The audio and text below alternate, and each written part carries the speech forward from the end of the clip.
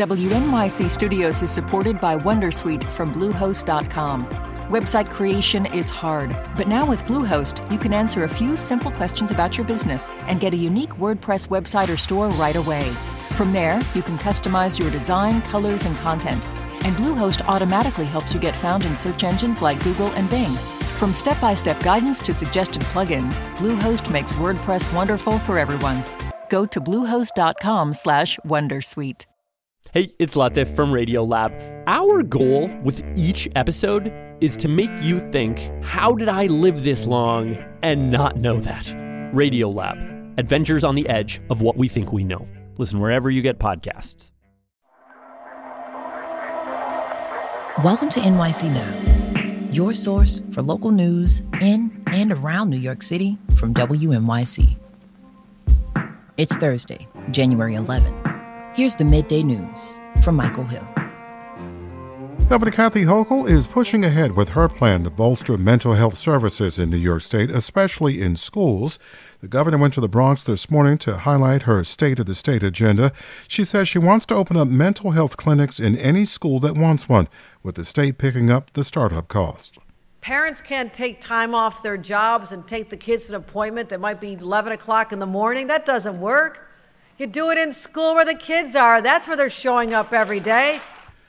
The governor will need to secure funding in the state budget to enact her plan. She delivers her budget proposal on Tuesday. From there, Hochul and lawmakers face an April 1st deadline to have a final spending plan in place. The National Weather Service says powerful winds and rain are returning to the New York region tomorrow after a storm this week caused power outages and floods. The metro area is forecast to get up to 2 inches of rain from Friday into Saturday and wind gusts up to 50 miles an hour. John Cristantello is a lead meteorologist with the Weather Service. He says there's no widespread risk of flash flooding, but residents should monitor conditions. So far, it doesn't look quite as strong as the previous one, but, it still looks like it's going to pack a pretty good punch. Coastal and river flooding is possible, with the risk highest on Saturday morning.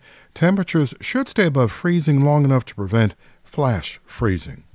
44 and mostly cloudy out there now. Mostly sunny today and 47 for a high. It'll be on the windy side, too. Tomorrow, increasing clouds and 47, and Friday, heavy rain Friday night, thunderstorms, high winds, temperature rising to near 50. More rain, showers Saturday, temperature falling to the mid-40s, and then here comes a cold front. Stay close. There's more after the break.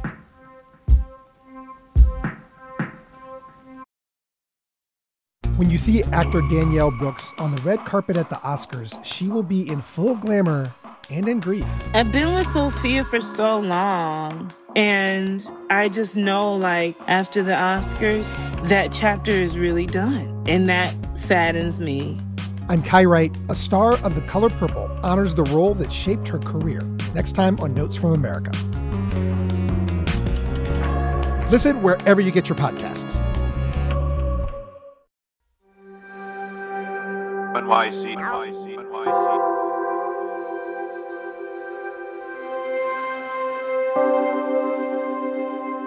Lawyers for detainees on Rikers Island say some of their clients haven't had access to a regular laundry service for at least a year. Yesterday, the newly appointed head of the Department of Correction went in front of the city's Jail Oversight Board for the first time to address the mounting complaints about this situation. WNYC's Jessy Edwards has been following this, and she's here now to talk about it. Hi, Jessy. Hi, Michael. What do we know about the laundry situation at Rikers?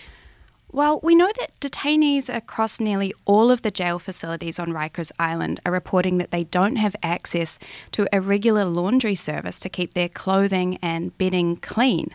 The laundry service is supposed to happen on at least a weekly basis on Rikers.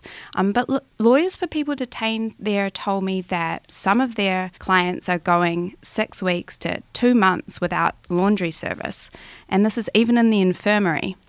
They say that detainees are resorting to washing their own clothes. So some people might have plastic storage tubs that they wash their clothes in, but others do not. So we're hearing that some detainees are washing their clothes on their bodies in the shower. And we've even heard about detainees washing their clothing in toilet bowls. Yeah, lawyers for people detained on Rikers Island told me that the issue goes back at least a year, if not longer. How are laundry services at Rikers supposed to work? Well, the Department of Correction is supposed to follow what's called the city's minimum standards. So under these minimum standards, any detainee who enters Rikers Island is meant to get a set of clothing and bedding.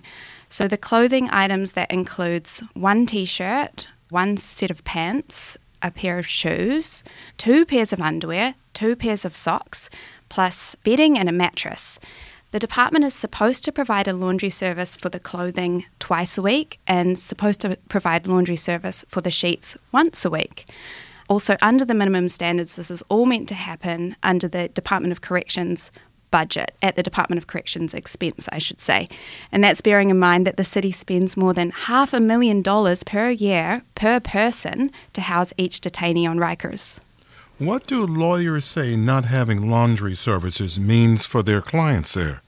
Well, one lawyer I spoke to at Brooklyn Defenders, his name is Michael Klinger, he described how detainees are forced to either wash their own clothes with body soap, or some will purchase at their own expense laundry detergent from the commissary. But then, Michael, there's the problem of drying the clothes. They have to wash their clothing in the shower. They have to wear wet clothing afterwards. They have to sleep in a damp bed because they chose to dry their clothes on their bed. Some people will wash their sheets and then put them back on the bed wet, and that can exacerbate the existing mould issues that we know about on Rikers Island. But there are other detainees who simply are not able to wash their own clothes. One lawyer who I spoke to at the Bronx Defenders, she has a client who is in a wheelchair. He has 2 broken legs and he's in the infirmary on Rikers Island. He's there alongside other detainees who are either older, elderly, or sick. She told me that he's been complaining since last summer that he and other detainees in the infirmary have gone 6 weeks to 2 months without laundry service, and he reported that some of the detainees in the infirmary suffer from incontinence and are left in soiled sheets and underwear, which is obviously a hygiene issue. Other lawyers I spoke to, they told me that they are sending detainees fresh clothes on an almost daily basis. There are permissible clothing items that you can send to detainees on Rikers. They say otherwise they've had detainees turning up to family visits or even court appearances in dirty clothes, smelling bad, and feeling a lot of shame. What are jails officials saying about this? Well, jail officials say they do offer the regular laundry service. They say it's up to detainees to bring their items for exchange each week. And they also point to the number of complaints that they've had. So they said they had 27 complaints about laundry issues last month, and they point to the fact that that represents less than 1% of the population on Rikers Island, but they do say that they take each and every complaint seriously and they investigate them. But lawyers for detainees say that their clients have a lot going on, so they're not necessarily complaining about laundry issues every day, although it is a persistent issue. This issue came up at an oversight meeting yesterday. I'm wondering, what happened there? Yeah, at the Board of Correction meeting yesterday, city officials were confronted with some of the impacts on detainees that these laundry issues have. We heard about detainees who have gone more than a month without laundry service, who are living in dirty clothes. This is despite them saying they have lodged multiple complaints about the issue. We even heard about some detainees who don't have mattresses, who are sleeping on the floor.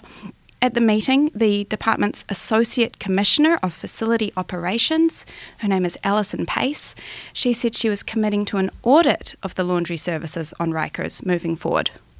I am not saying we come with no issues at all. We're going to identify an audit process to see how we can better be of service. So she told the board that the department is trying to commit to change. Jessy, just a couple of seconds left here. How does this fit into the bigger picture of what's going on at Rikers now? Yeah, well, the city is facing a takeover of its jail systems, and that's due to the rising violence and the poor conditions that we've been reporting on Rikers. So last month, the new commissioner was appointed to the jails department, and the federal monitor and the federal court are watching her moves closely to see if she can make the jail system more humane and reduce violence there. If she can, that could perhaps help fight this takeover. That's our Jessy Edwards. You can read more of her reporting on this at our news website, Gothamist. Jessy, as always, thank you. Thank you, Michael. Thanks for listening. This is NYC Now from WNYC. Be sure to catch us every weekday, 3 times a day, for your top news headlines and occasional deep dives. Also subscribe wherever you get your podcasts.